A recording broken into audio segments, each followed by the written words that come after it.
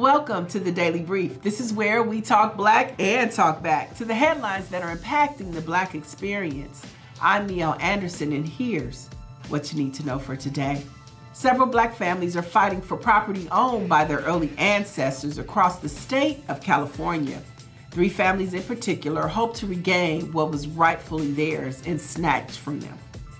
NBC News reports that the black family of Sacramento, the Hatton family of Napa, and the Burgess family of Coloma all had ancestors with properties stolen from them.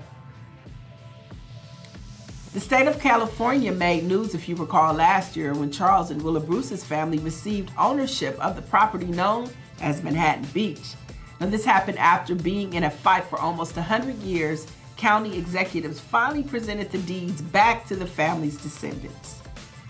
Now, as the conversation for reparations grows and the celebration of Juneteenth approaches us, so does the complex task of unpacking the true impact of slavery and racial injustice and what it had on Black Americans mentally, physically, and financially. And we will continue to cover these issues and this story.